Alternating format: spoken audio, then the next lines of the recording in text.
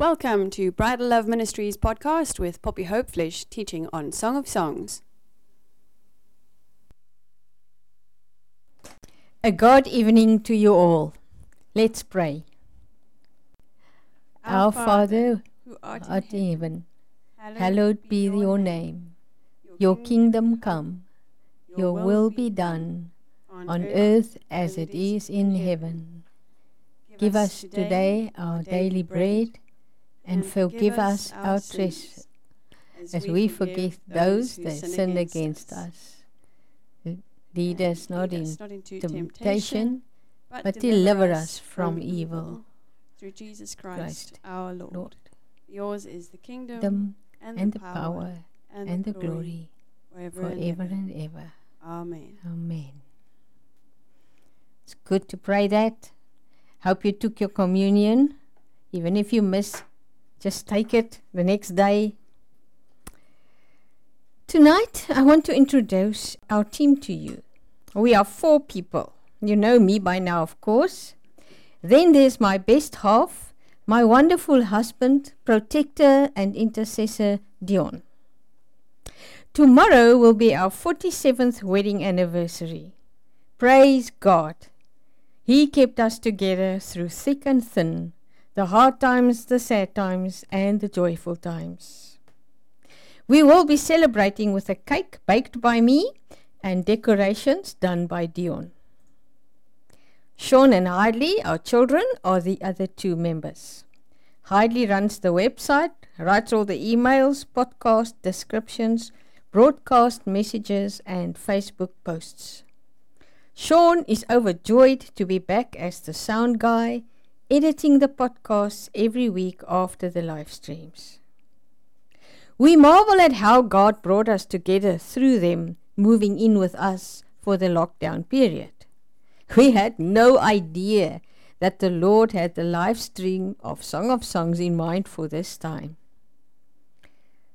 Together we are working as servants in this vineyard of our Master King Jesus. And we expect to receive our crowns of righteousness, the crown of being right with God and doing right, that He will award this crown to those of us who lovingly do His will and yearn for and welcome His return, when we will rapture His bride. Let us refresh our minds with the power of the Word as we listen to the text of chapter 4 again.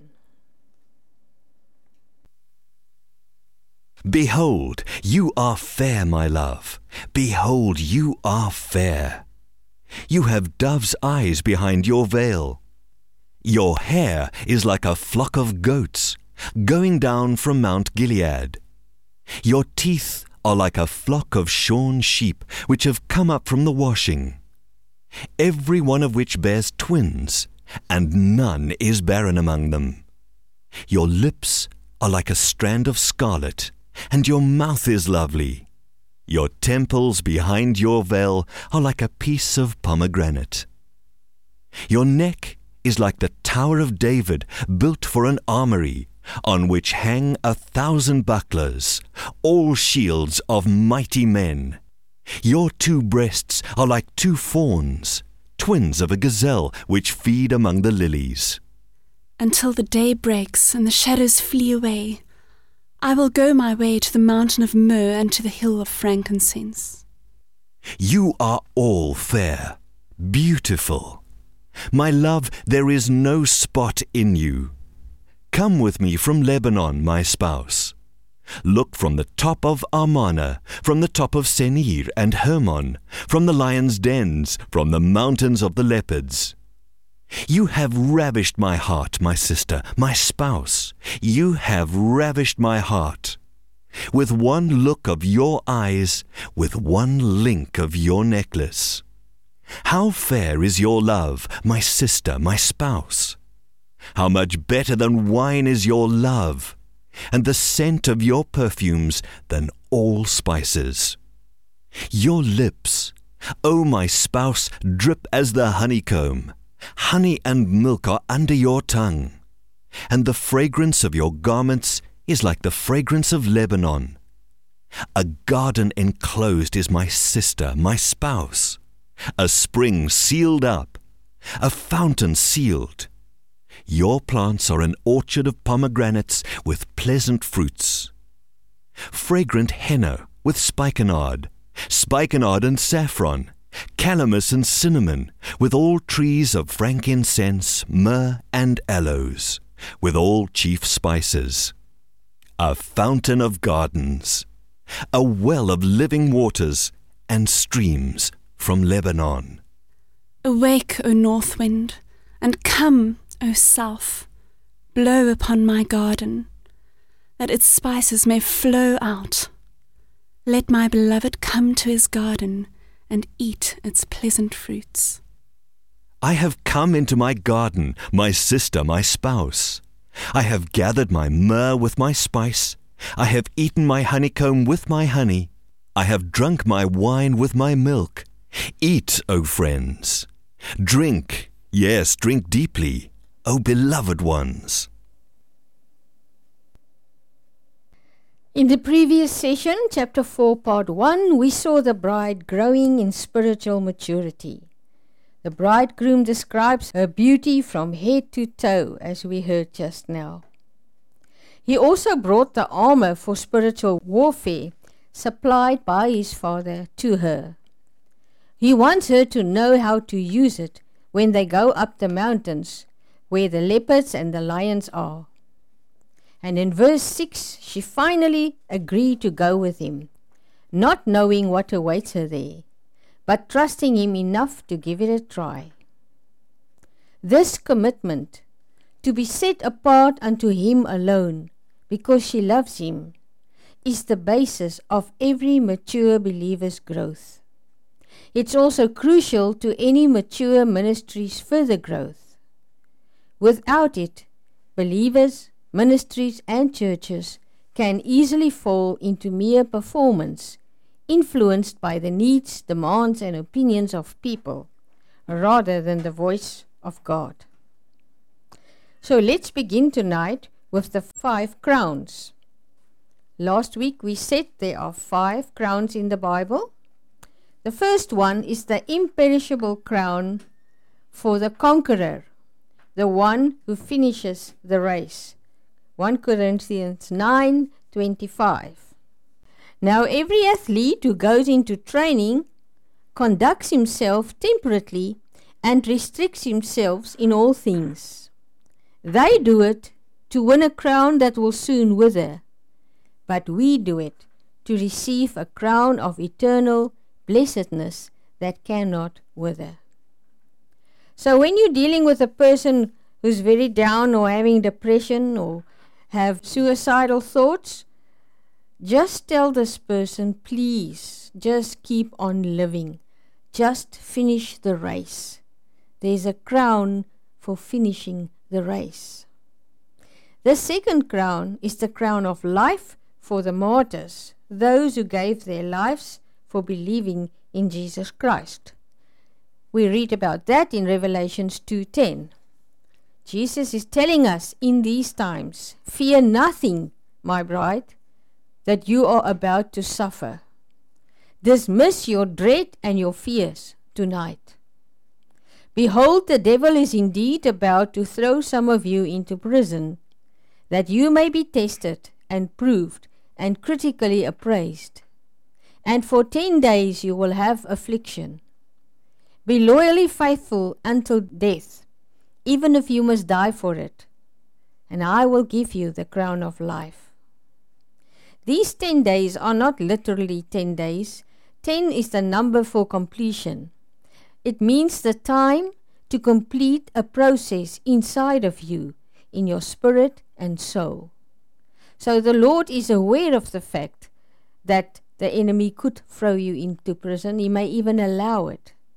But he remains in control and he's still on the throne.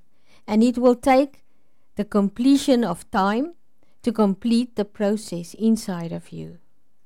And we can use this text as well for the lockdown that we are in. And every now and again we get promises that it will be over soon, and then it wasn't over, and now we're at the same spot again, hoping it will be over. but maybe it's not. To take courage and to realize then the process for each individual, for us as a country, is not completed yet. Keep your trust in God. The third crown is the crown of glory for the elders of the church, those who guard and feed the flock. 1 Peter 5, 2-4. Tend, nurture, guard, and guide the fold, the flock of God. That is your responsibility. In the beginning, you were looking for the flock to join them. Now you are in charge of a flock. And the good shepherd is teaching you how to tend and watch over and feed his flock. He says, do not do it by coercion or constraint, but do it willingly, not dishonorably motivated by the advantages and profits belonging to the office. No, but do it eagerly and cheerfully.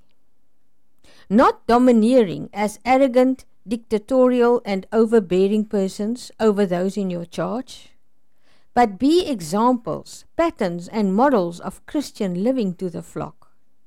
And then, when the chief shepherd is revealed, you will win the conqueror's crown of glory. The fourth crown is the crown of righteousness for those who long for his coming, those who know the words of the Lord and who waits expectantly for his coming. 2 Timothy 4:8. As to what remains henceforth, there is laid up for me the victor's crown of righteousness, for being right with God and doing right, which the Lord, the righteous judge, will award to me and recompense me on that great day. By now you know that day, that great day, is always the rapture. And not to me only, but also to all those who have loved and yearned for and welcomed his appearing, his return. The fifth crown is the crown of rejoicing for fishers of men, the crown of rejoicing for the soul winners. 1 Thessalonians 2:19 and 20. Paul says, for what is our hope, our happiness, or our victor's crown of exultant triumph when we stand in the presence of our Lord Jesus at his coming? Is it not you? For you are our glory. Those to whom you speak, they are your glory. You can earn 4 crowns. Only the martyr's crown Jesus alone knows who will be a martyr.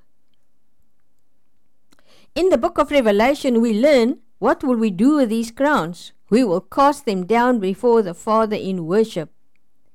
The great wedding supper of the Lamb described in Revelation 19 is the foundation of everything that our Father has planned since the beginning of the world. God created man so that his Son Jesus could have a bride. And at the end, Jesus will bring his whole eternal family into his Father's house. We will be one big eternal family of Jesus, and we will be in our Father's house. That was interesting. In this week there was an ad for a huge concert which Lady Gaga is organizing. And what is the theme of this concert, with about 20 well-known stars and singers and idols? The name of the concert is One World Together at Home. Can you see the counterfeit of the enemy? He took his blueprint from God's word, because he knows we will be one family together in our Father's home. The final cry of the body of Christ will be that of a bride. The intimate unity between the bride and the Holy Spirit in these last days will intensify like never before. It will rise into a climax for the wedding celebration of the Lamb, where everyone will cry, "Come, Lord Jesus, come, and take us with you to where you are." Do you still remember the scripture about this, which we find when He will come and how it will happen? You've got to know it. If anyone asks you, you can quote it, 1 Thessalonians 4 from verse 16. In verse 9, He is so joyful. He's still describing her beauty. You have ravished my heart, my sister, my spouse. You have ravished my heart with one look of your eyes and one link of your necklace. This is the first time He calls her my spouse. And that is because she said, I will go with you to the mountain. He leads her step by step, enlarging her heart to receive His love. He never tires of telling you how much He loves you. Beloved, no one can love you like He does. When He says you've ravished my heart, it means to captivate, to be overcome with, enchanted. He is overcome with emotion and intoxicated with love for you, His beautiful bride, who has stolen His heart. And His only desire is to draw you ever closer into Himself. You know that song we sing, Draw Me Close to You, Never Let Me Go? He is singing the same song to you. He will draw you closer into Himself until you are one with Him. He sees her undivided heart. He sees her gaze fixed on Him alone, dove's eyes. He says, with one look of your dove's eyes, one glance, He is overcome. He is ruined by it. In Hebrew, the word ravished can also be translated as wounded. He's saying, you have wounded me twice over when you keep your eyes on me. Turn your eyes on Jesus. Look full into His wonderful face. And the things of earth will grow slowly dim in the light of His glory and His grace. She wounds Him with her gaze, with that look in her eyes. And even though she has suffered pain, she still chooses to keep her focus on Him. Isaiah 30, 20 to 21 tells us how that is possible.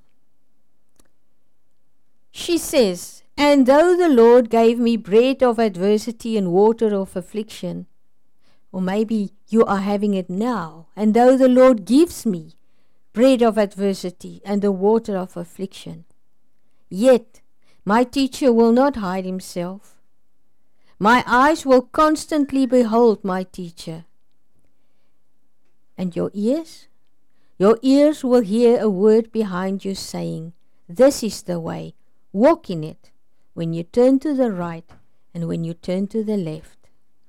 This is the time where all our spiritual senses are sharpened, because we're locked down in the King's chamber. You will hear more. You will see more. You've got nobody to run to, no other person's opinions to get. You sit and you sit with Him and you wait until you hear His word saying, this is the way, my beloved, walk in it. He says, you kept trusting me. You kept relying and depending on my love for you. And even when it felt as though you were dying. She's identifying with Job. Maybe you're having a Job experience right now. Job 13:15. She says, like Job said, I do it, because though He slay me, I will trust in Him. Though He slay me, yet will I wait for Him and trust Him. And behold, He will slay me, and I have no hope. That's how you may feel. That's in your soul. Nevertheless, with your spirit you say, I will maintain and argue my ways before Him, even to His face. In Job 19, she identifies with Job again, where he says, for I know my Redeemer and my Vindicator lives, and at last He, the last one, will stand upon the earth. And after my skin, even this body has been destroyed, then from my flesh, or without it, I shall see God, whom I, even I, shall see Him for myself, and on my side, and my eyes shall behold him, and not as a stranger, because you've learned to know him intimately. So you will expect, when you see him, to know him, and not as a stranger. Yet, she's in touch with her emotions. The next moment she says, but my heart pines away and is consumed within me. You see, anyone who loves God with this kind of passion and devotion becomes a God catcher. Remember, Tommy Tenney spoke about a God chaser. And then you become a God catcher. The bridegroom calls her sister and spouse.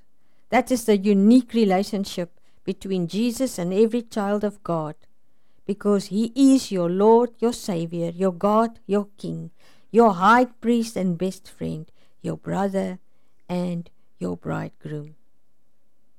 Verse 10, he says, how fair is your love, my sister, my spouse. Second time he calls her my spouse. How much better than wine is your love, and the scent of your perfumes than all spices? She became his spouse when she said yes to him. He repeats her own words of chapter 1, where she said, your love is better than wine. Now he's drinking from her, telling her, and your love is better than wine. You see, it's intimacy. He wants to drink from you as much as you want to drink from him. He already knows the works that he has prepared for her, and he knows she will be able to do all things through Christ, her bridegroom, who strengthens her. Ephesians 3:16. He's so excited because her lovely Christ-like fragrance will attract and win many souls to him. Remember in chapter 1, she was overwhelmed with his sweet fragrance. Now she's also spreading this fragrance and attracting people to him. Verse 11, your lips, O my spouse, drip as the honeycomb. Honey and milk are under your tongue, and the fragrance of your garments is like the fragrance of Lebanon. The bride has his full attention. He takes delight in every word she speaks. Malachi 3:16. I'll read that later on. She earned her honeycomb and milk on the mountains of Lebanon because she was victorious. Remember, the mountains of Lebanon is where the spiritual warfare had to take place, where she was betrayed, where she had to wear her armor, where the leopards and the lions dwell. You can't change a leopard's spots. That means you will experience betrayal just like Jesus. She had to see the lions and deal with them that came and roared as if they were the Lion of Judah. But they only roar like a lion, the enemy. There's only one that really roars, and that's the Lion of Judah. She also got the honey there. The honey under her tongue is for her disciples. Proverbs 16:24. She has pleasant words, and they are as honeycomb, sweet to the mind and healing to the body.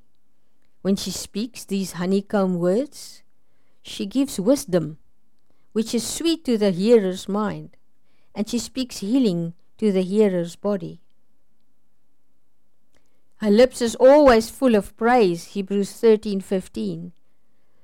Through him, she's constantly and at all times offering up to God a sacrifice of praise, no matter what. And this sacrifice of praise means she chooses to worship even when times are hard. That is the fruit of her lips. And according to Ephesians 3:16, he grants out of his rich treasury of his glory to her, that she will be strengthened and reinforced with mighty power in her inner man by Holy Spirit himself, indwelling in her innermost being.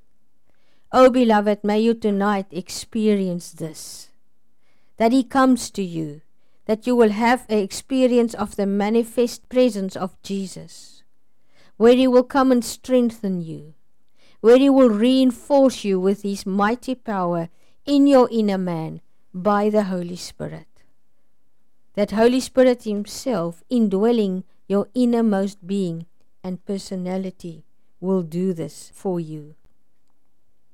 Her lips are purified because he purified them with the coal of fire when she allowed him to kiss her. Isaiah 6 verse 5-8. He kisses her with his words and it becomes her language. She becomes a pure channel for the word of God. Therefore, remember, beloved, every time you read or sing or meditate aloud on the word, you are receiving the kisses of the bridegroom. How can that be? Of course, he is the word that became flesh. This wonderful fragrance of her garments, her clothes, represents her deeds. Beloved, even the smallest deed or act of service in these times is not unnoticed in God's eyes. Where the world is trying to isolate us, to just care for yourself and about yourself, we are turning the other way. We do make contact. We do show that we care. Every little opportunity you get to go to the shop, speak to people. Speak to the person behind the till. Speak to the guy who puts in your petrol. Those are opportunities. In these days, we are offering the power of the Holy Spirit. In verses 1-11, the bridegroom described her physical appearance. Now, from verses 12-15, he goes and describes her characteristics, because this is meant to be typical of her ministry also. This is again a turning point, because she is in full summer. She's teaching and talking and bearing fruit. But remember, he said in chapter 4, I come as the gardener to prune you. He sees she is bearing fruit, and everyone eats of it. He sees her lovely streams coming forth from her belly, from her innermost being. But she allows everyone to drink from her fountain. So there's another lesson that she has to learn. She must yet understand he is jealous of his garden. He is jealous of his fountain. His bride is his garden and the pride of his life. She is his prized possession, for whom he paid dearly. So he watches over you. He says you are a spring, and then a fountain sealed, so the water is kept unpolluted. He seals you off, so that not just anyone can approach to drink from your fountain and pollute the water. In marriage, a husband is advised to drink water from his own stream, Proverbs 5:15. The bride is the stream from which the bridegroom drinks. So she is set apart for him alone. He wants you to be a watered garden, a spring whose waters will never run dry. Isaiah 58:11.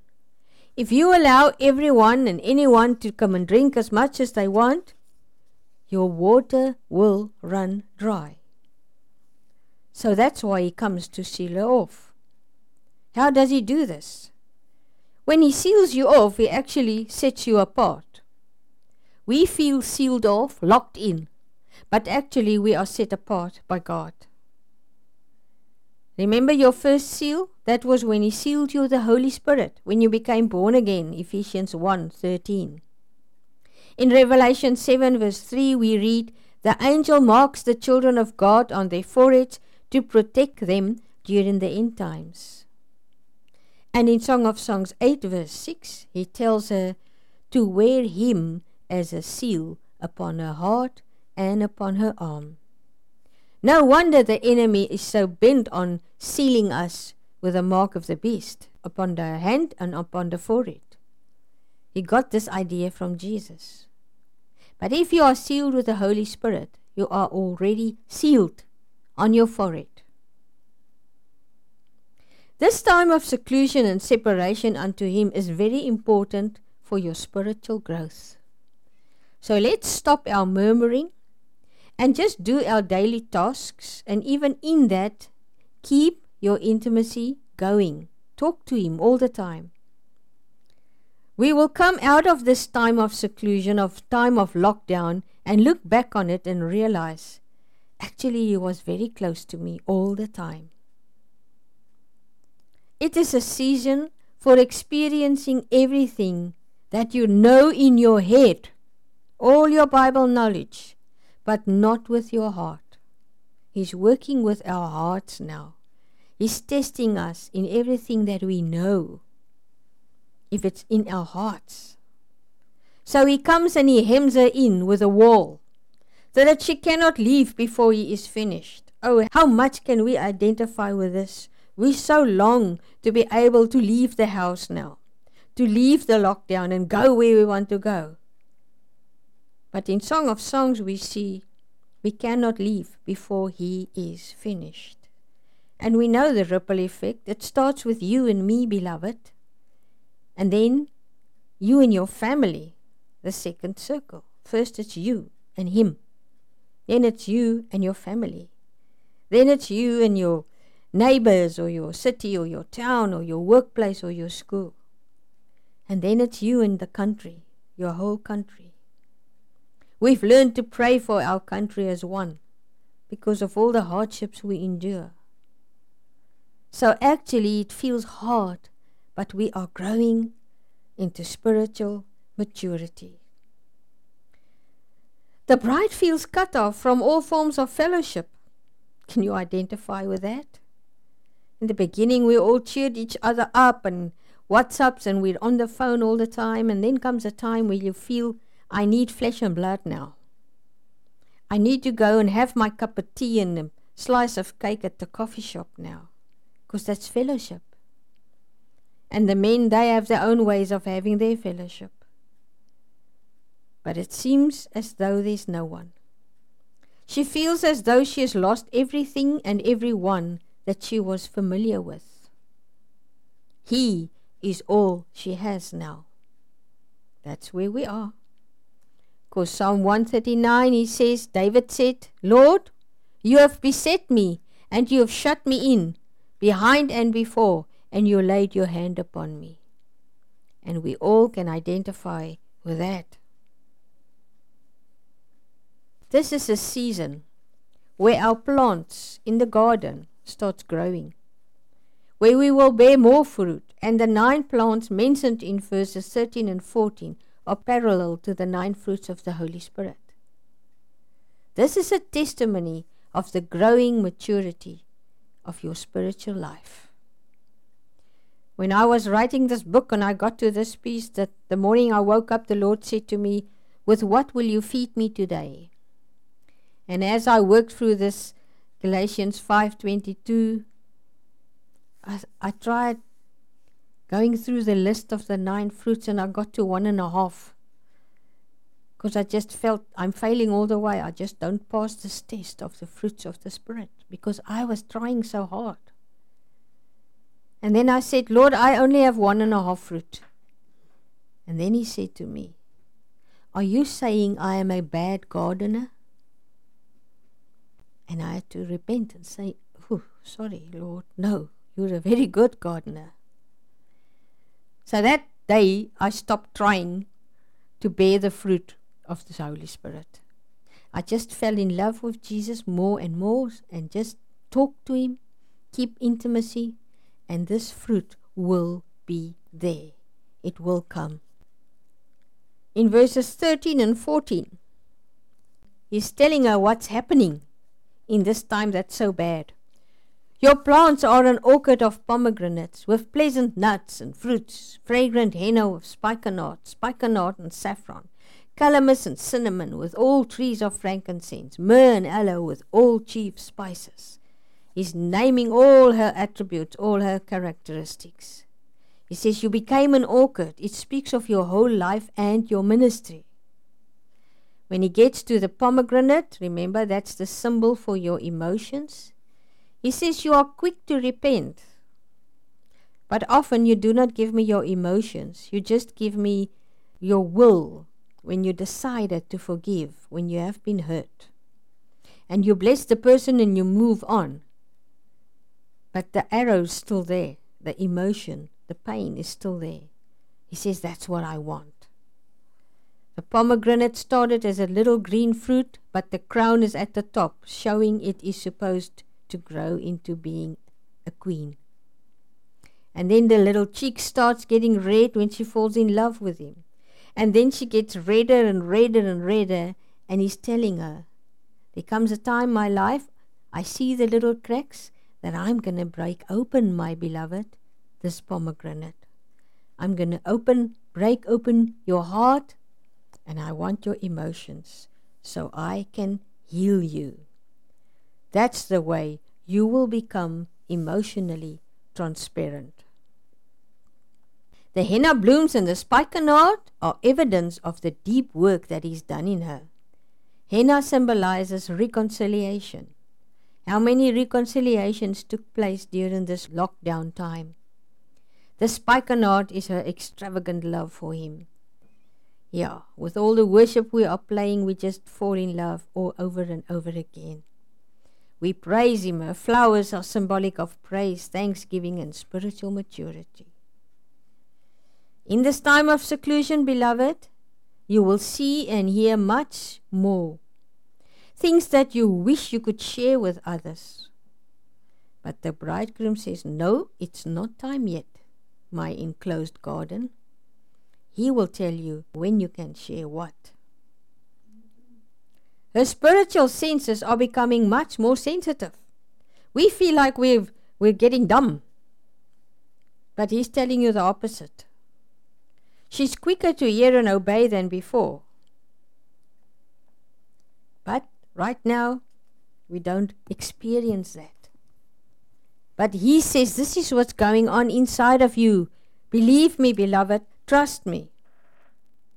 He says, everything started in a garden, you know. I created Adam for one reason only, my love. I wanted someone made in my image to talk to and to fellowship with. That's why I made you. And I made you in my image to talk to you, to fellowship with you. Stop trying to perform to impress me. Psalm 17:15 says it so beautifully. As for me, I will behold your face in righteousness. I shall be satisfied when I awake with your likeness. Go to bed, go to sleep, and just behold his face. Tell him, oh Lord, you're beautiful. Your face is all I see. And when you awake, speak to him first thing in the day. Because when you awake with his likeness. The saffron, the calamus, and the cinnamon are all fragrant spices, representing the fragrance of your life and your good deeds. Saffron represents the delicate dealings of God with you. Calamus speaks of the redemption price he paid for you.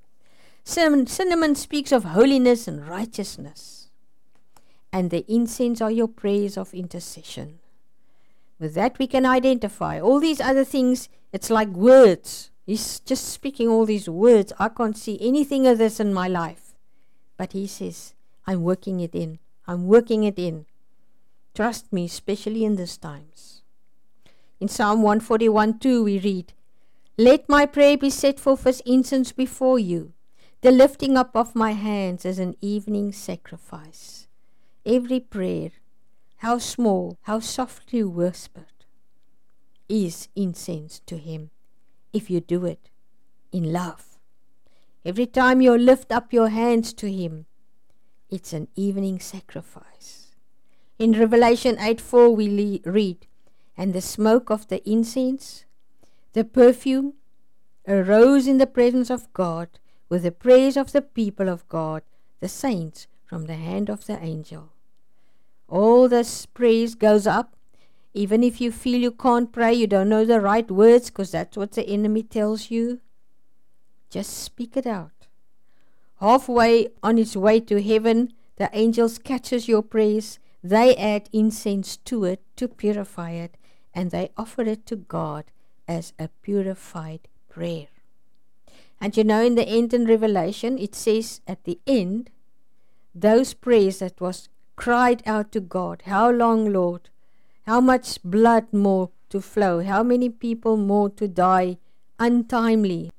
All these martyrs cried the same thing to God. They said, "How long, O God, how long?" But at the end of Revelation, we see the angels takes fire from the altar and mixes it with the prayers, and it's poured out onto the earth. When that fire touches the earth, it's God's wrath. It's His judgment. Judgment will come. Meanwhile, you are His garden, and He is busy with the fruit of Galatians 5:22 and 23. He says, "But the fruit of the Holy Spirit, the work which His presence within you accomplish, the fruit of my Holy Spirit in you accomplishes the following: love, joy, peace, patience, kindness, goodness, faithfulness, gentleness." Gentleness is also meekness and humility. Self-control. It includes self-restraint and continence. He says, "There's no law against these things. I will work it through." Then he comes to her. And Isaiah 5 verse 1, he asks you this question. It's spoken by Isaiah.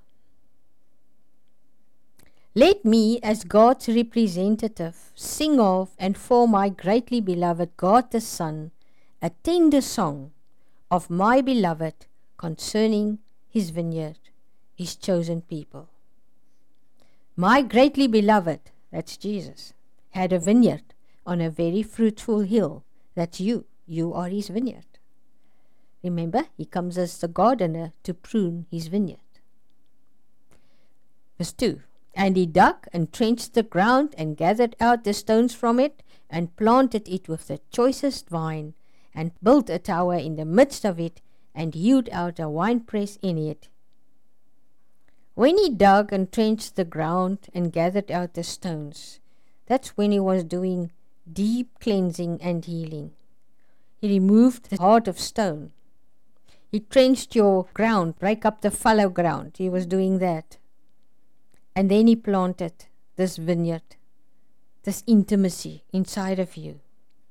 And then He built a tower in the midst of it to watch out for you, to care for you, to protect you. And then, in faith, He hewed out a winepress in it. See, He expects His bride to grow into spiritual maturity, to have a beautiful vineyard, and that He will have her wine. And then He looked for the bride to bring forth these grapes. But she only brought forth wild grapes. Now He's asking us, "I ask you, O inhabitants of Jerusalem, men of Judah, judge now, I pray, between me and my vineyard. What more could have been done for my vineyard that I have not done in it? When I looked for it to bring forth grapes, why did it yield wild grapes?" He's asking you tonight, beloved. I've done all this for you. I did it on the cross when I cried out, "Tetelestai," it is finished. But I still see your vineyard has only got wild grapes. Is there anything more that I could have done for you that I have not done? Just tell me and I'll do it. And we have to answer Him, "No, Lord. There's nothing more that you can do. You did everything." So, if people don't change their ways, He's telling you in verse 5, what is the consequence? "I'll tell you now what I will do to my vineyard. I will take away its hedge," that special hedge of protection that He puts around you. "And the vineyard shall be eaten and burned up by the foxes, burned up in hell. I will break down its wall, and it shall be trodden down." That's the judgment of God. You see, His desire was that every soul ever born would become part of His bride.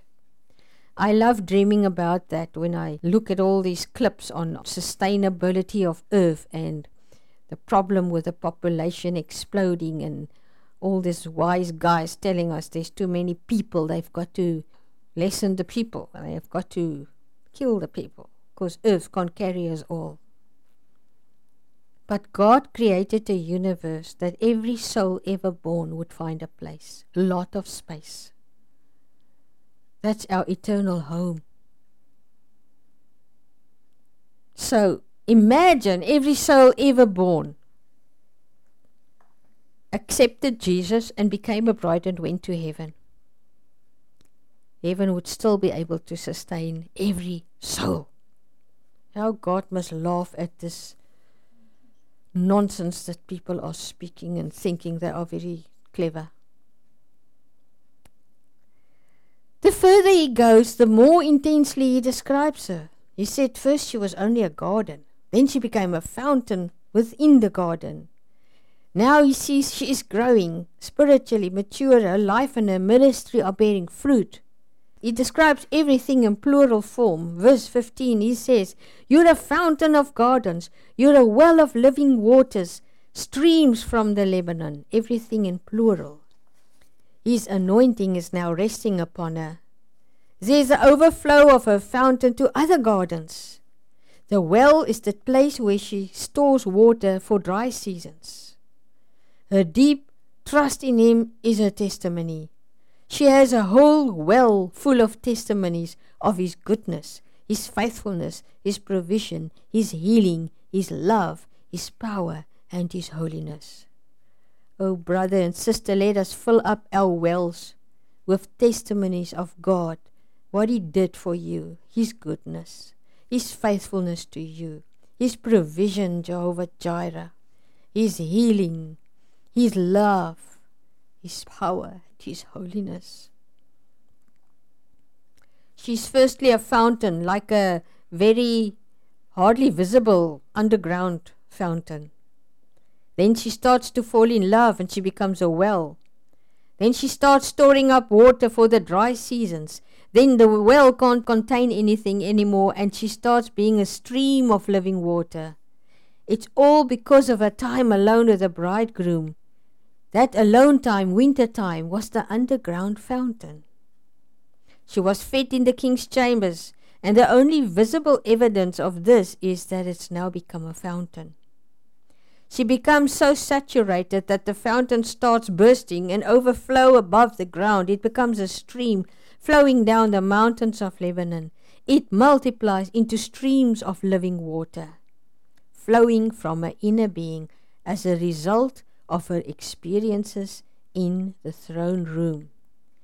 This is actually Ezekiel 47 verse 1 to 12, where he had to go in deeper and deeper, first ankle deep, then knee deep, then waist deep, and then when he gives over totally, the water is over his head.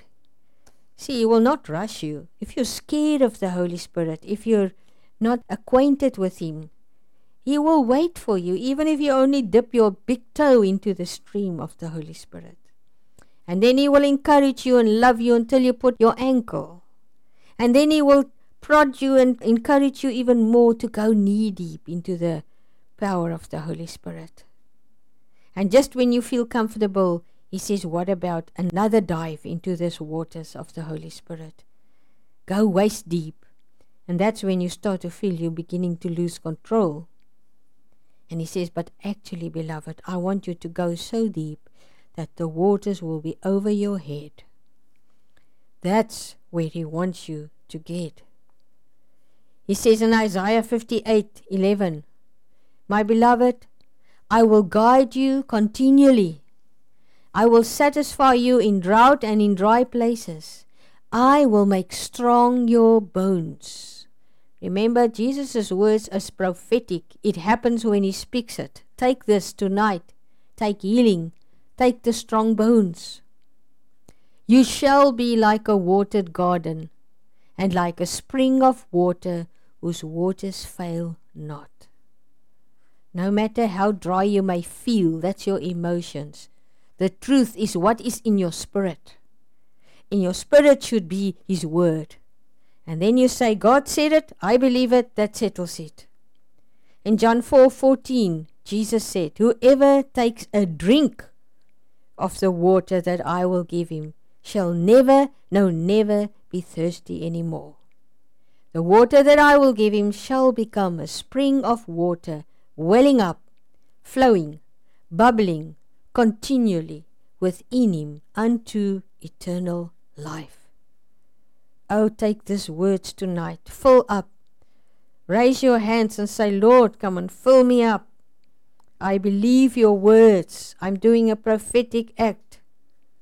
In John 7:37-39, he says, on the final and most important day of the feast, Jesus stood and cried in a loud voice, if any man is thirsty, let he come to me and drink.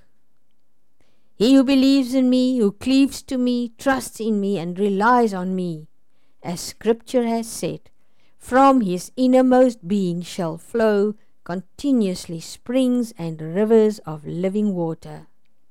Jesus was quoting Isaiah 58:11, of course.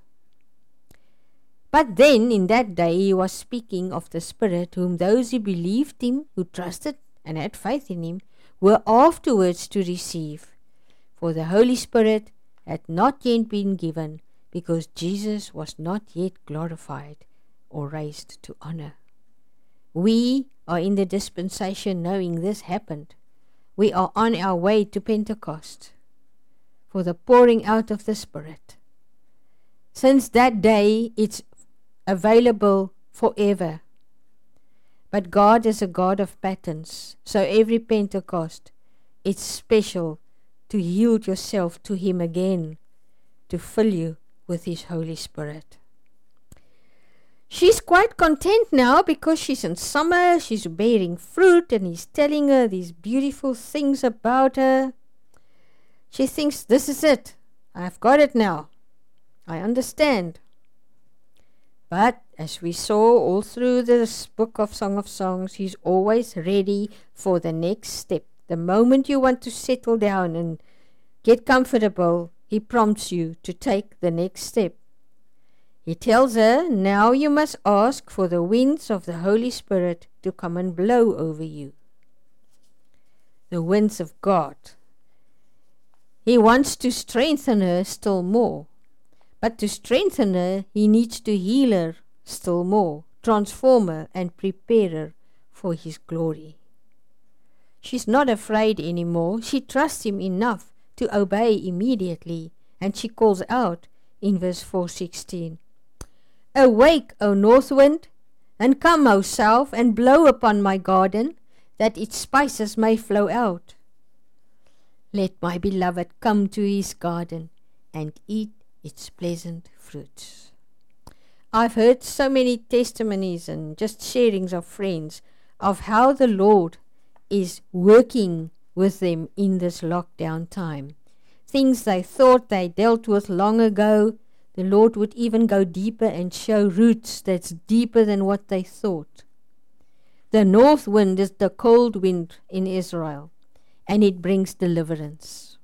So tonight, lie on your bed and say, I call you north winds, come and blow on me. South winds, come and blow on me, so that my spices can flow out.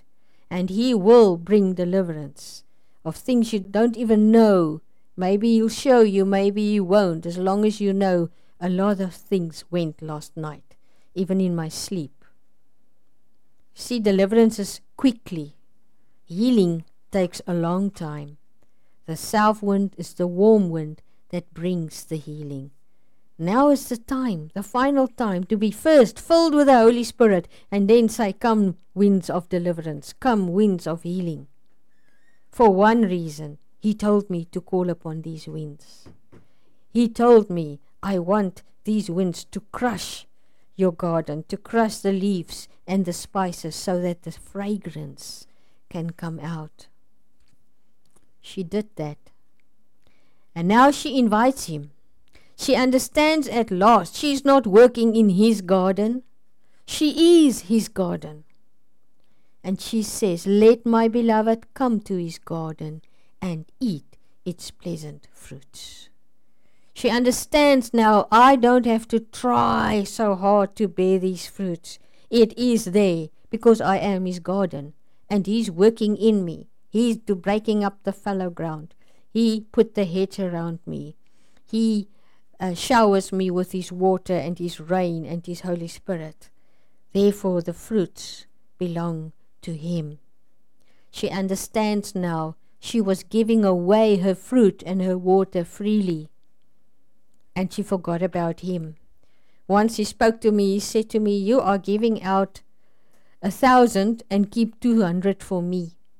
But in chapter 8 He says, I want 1,000 of you, and you may give 200 to others. This lockdown time, beloved, is a time to give Him 1,000. Let Him work in you, His garden. Let Him break up the shallow ground. Let Him remove the heart of stone, the blockages. Let Him prune you so that all these fruit that you are bearing and will bear, will be for Him first of all. Let us say with Proverbs 8:19, my fruit is better than gold, yes, than refined gold, and my increase than choice silver. That's what's said about Jesus. And He said, everything I say about myself, I want to say about my bride. Even more, I want her to say it about herself. There's also progression from my garden to His garden. Remember, she realizes her entire life and ministry is His, not hers. Nothing is hers. So she invites Him to enjoy the garden's pleasant fruits.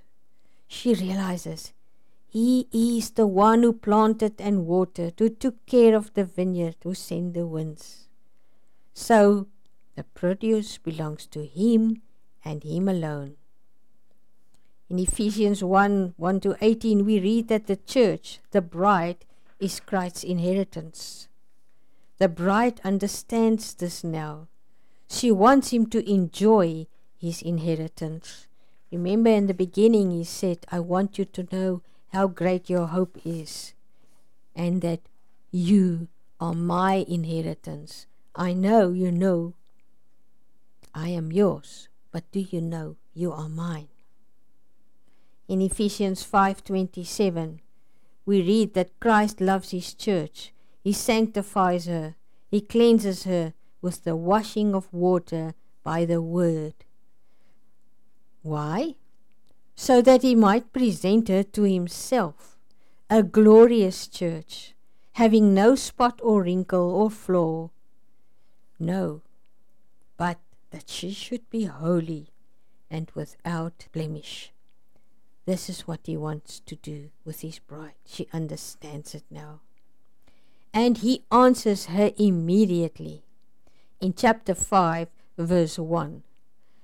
This is why I added 5 with verse 1 to chapter 4's ending, because He answers to her invitation. It's the end of that dialogue. Chapter 6 starts with a new topic.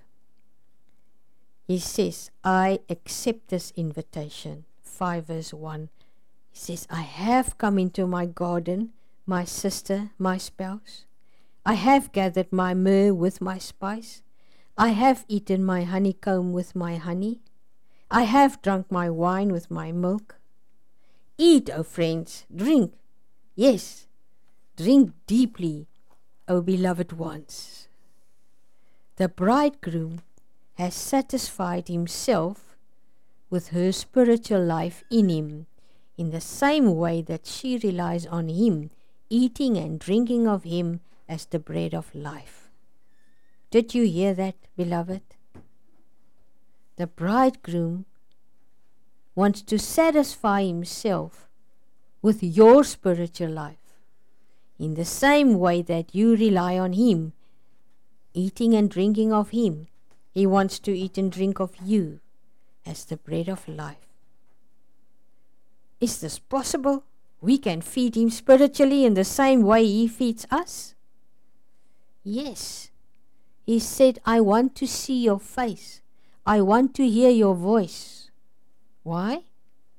Not to see how you perform. He said it because He loves your face. You're beautiful to Him. He said it because He loves your voice. He loves the sound of it. This is what He means. I want to feed on you. I want to have sweet communion with you. Together, me and you. Revelation 3:20.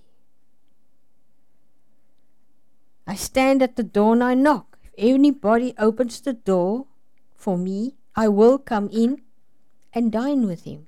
We're back to that. I want to come and enjoy your milk and your honey. I want to taste first. And when I find your fruit is sweet and your milk and your honey is ready, I will invite my friends to come and drink from you, to come and eat from you. But let me taste it first. Don't just be used by people. He uses the possessive adjective my 9 times. My. He received everything she offered.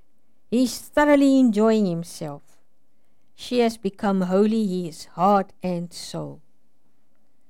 Verse 5:1 is the turning point in the bridegroom's wooing of her, because he now invites his friends to come and eat and drink of her.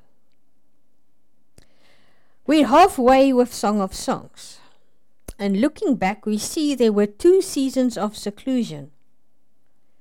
The first was pleasant for the bride, chapters 1-3. She spent the whole time in intimacy. He did everything. He picked her up. He carried her into the inner chamber.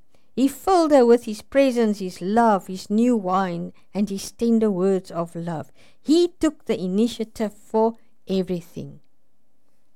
And then she started to grow, spiritually maturing.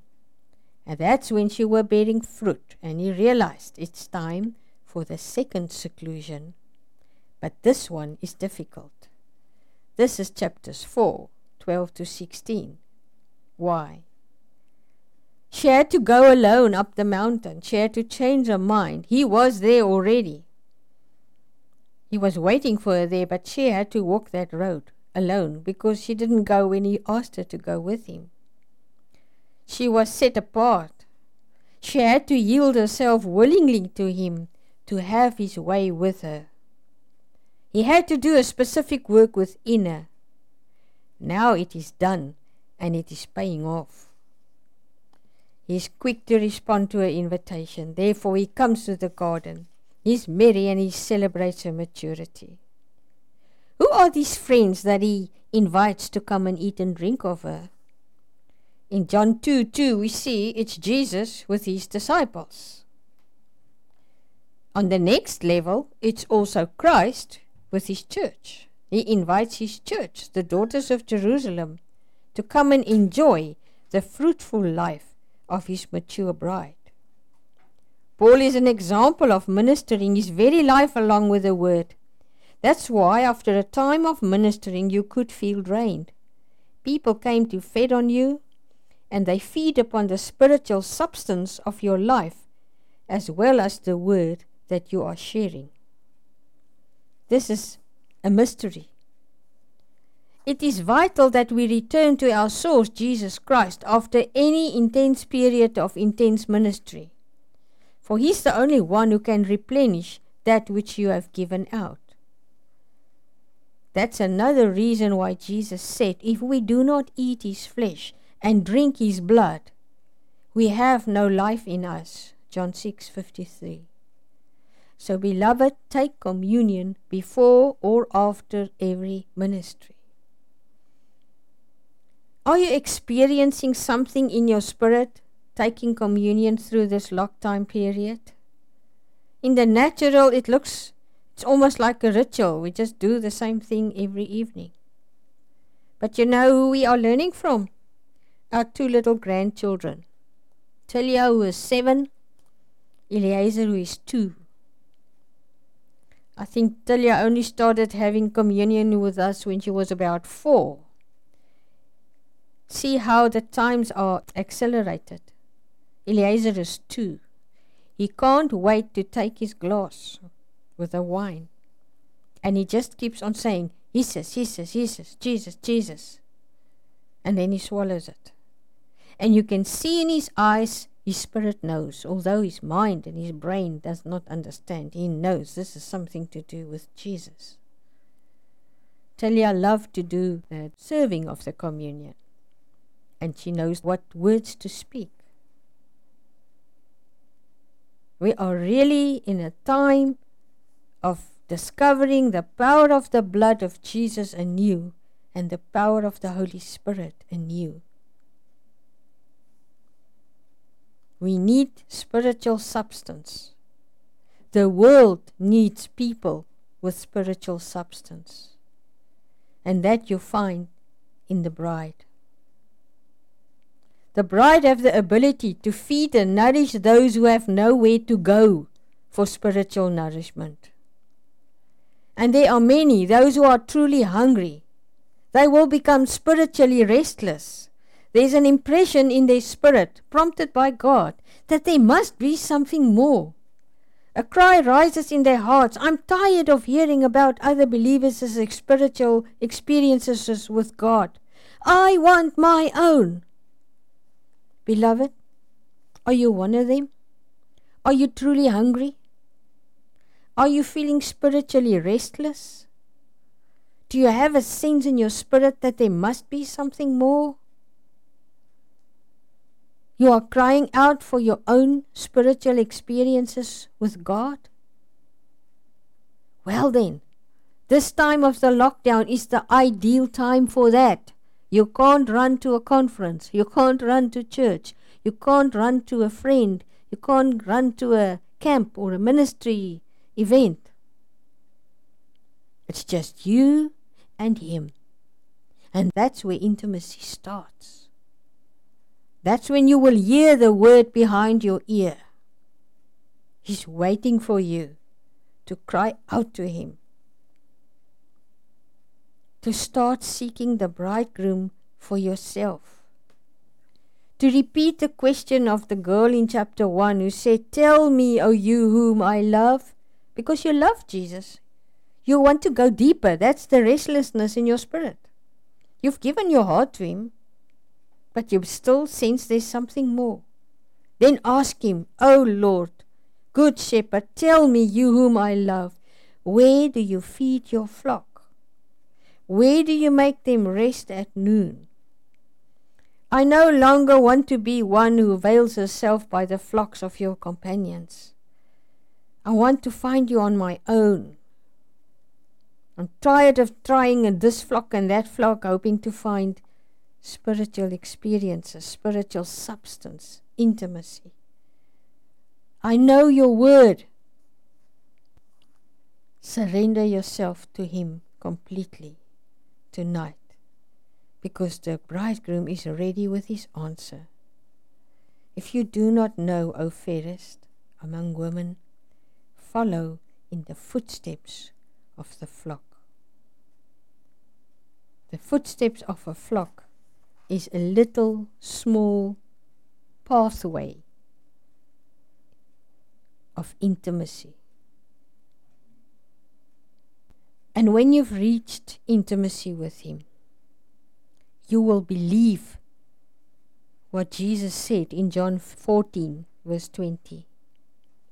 On that day, you will know that I am in my Father, and you are in me, and I am in you.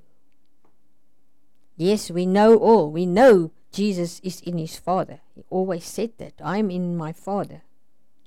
But now, tonight, He's saying to you, my love, just as I am in my Father, so you, whom I betrothed myself to, are in me, and I am in you through Holy Spirit. Let's pray. I feel the Lord says I must just testify after the previous session, chapter 4, part 1. After I closed, I just went into prayer And as we prayed, the Lord showed me there were 3 women. And through this session, you were almost like blowing up, puffing up from everything that was imparted into your spirit.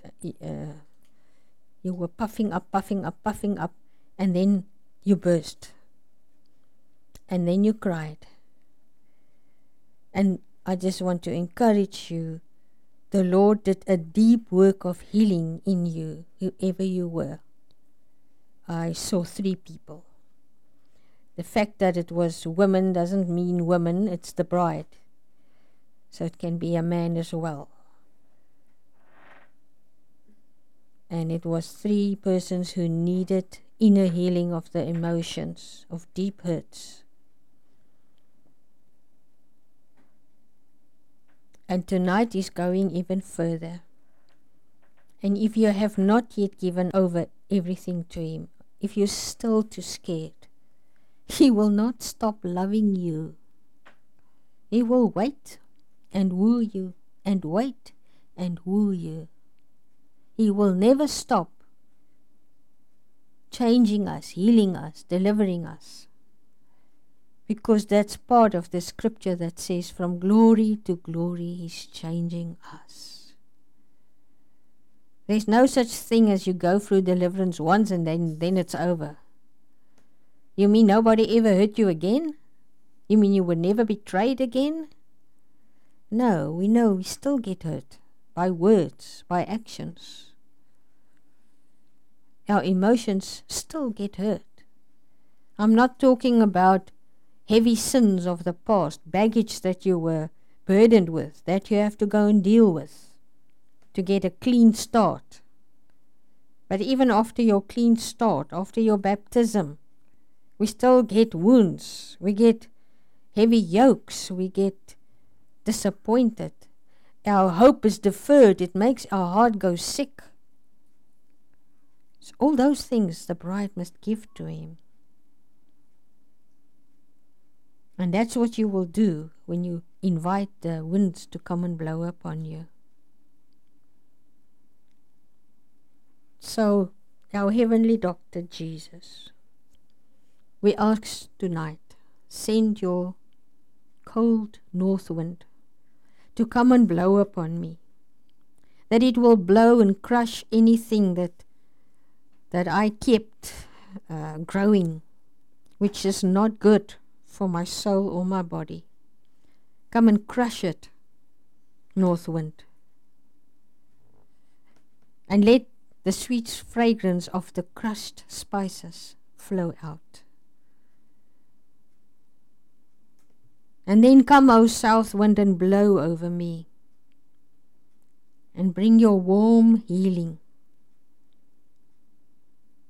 And the healing is the name of Jesus, the balsam of Gilead.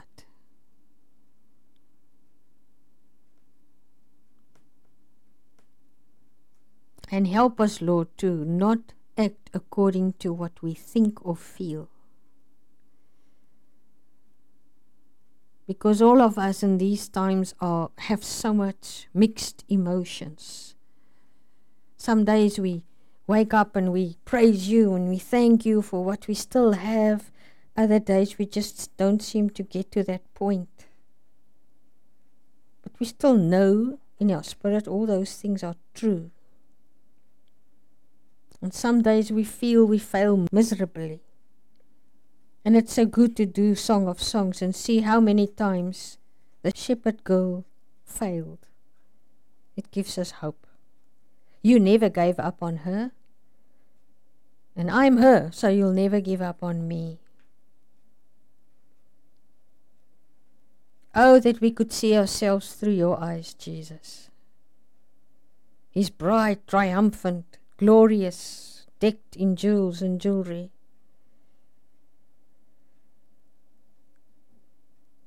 We know that's how you see us. And everything you say about us is true, because you said it comes into fulfillment the moment you speak it.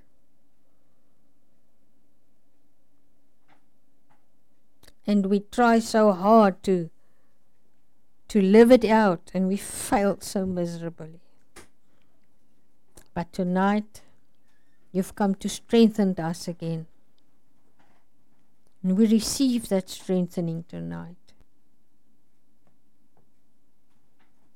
Thank you, Jesus. I just see the small drops of oil falling softly, softly, softly. And quietness. What's that scripture? Isaiah 30 verse 15. For the Lord God, the Holy One of Israel, says this to you tonight, my beloved, in returning to me and in rest in me, you shall be saved. In quietness and confident trust is your strength. But you were not willing. Maybe you were not willing, but tonight you changed this. Verse 16 says, and you said, no, I will flee on horses. I will flee from my enemies. We will ride on swift horses. Tonight you give that over. And you say, I tried that. It didn't work. I hear your words, bridegroom Jesus. I am returning to you. I am returning to my first love. And rest in him. And I shall be saved. I shall be raptured. In quietness, I will quiet my soul. Will quiet my mind. I will quiet my questioning. And in confident trust in you, I find my strength. I'm willing, Lord. In Jesus' name.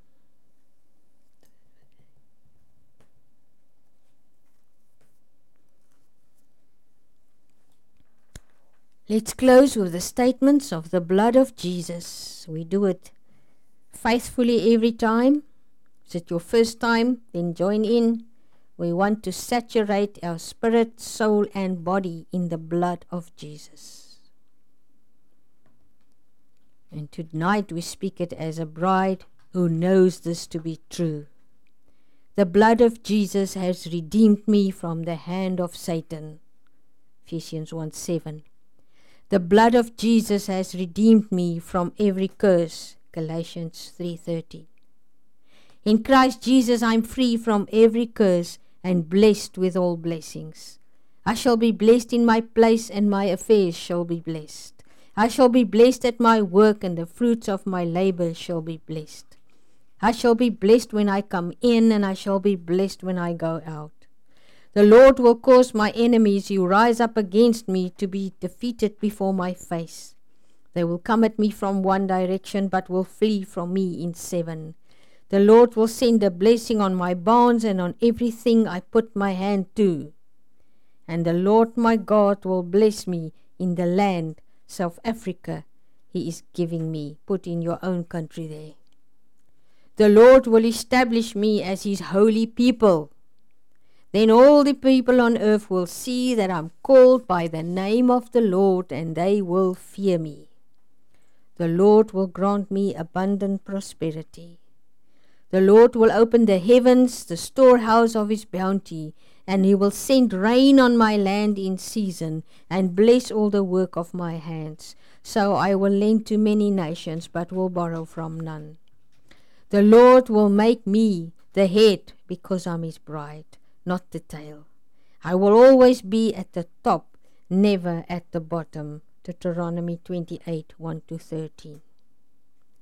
The blood of Jesus has sealed an eternal covenant for me. Hebrews 13:2. The blood of Jesus has reconciled me to and granted me peace. Peace with God the Father, peace with all people, and peace with all creation. Ephesians 2:13-16 and Colossians 1:2. The blood of Jesus has granted me forgiveness of all my sins. Ephesians 1:7. The blood of Jesus, the Son of God, cleanses me from all sin. 1 John 1 verse 7.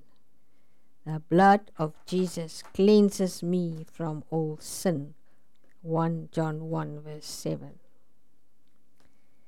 The blood of Jesus justifies me from all condemnation. And so all the accusations of the devil against me are nullified. He makes me righteous as though I have never sinned, spotless, without flaw. Romans 8:3-24 and Romans 5 verse 9. The blood of Jesus sanctifies me and consecrates me, so I come belonging to my Lord as his bride. I'm dedicated to him, my bridegroom. I'm set apart by him for his ministry. 1 Peter 1 verse 2.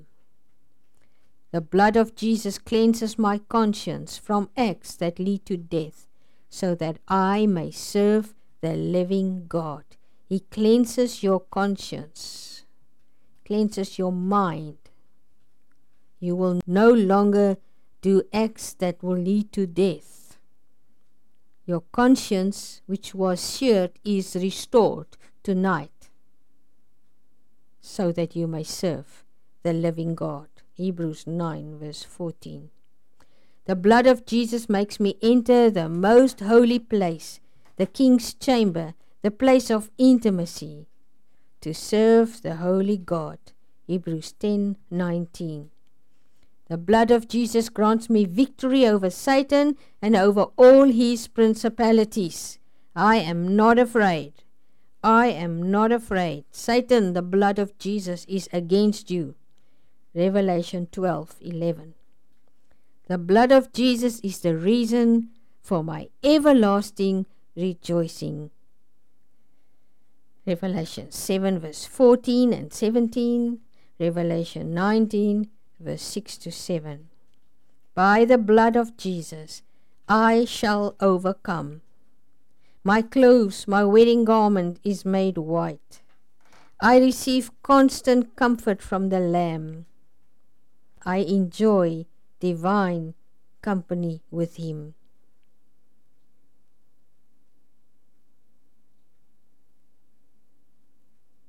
What can wash me white as snow? Nothing but the blood of Jesus. What can make me whole again? Nothing but the blood of Jesus. In Jesus' name, amen.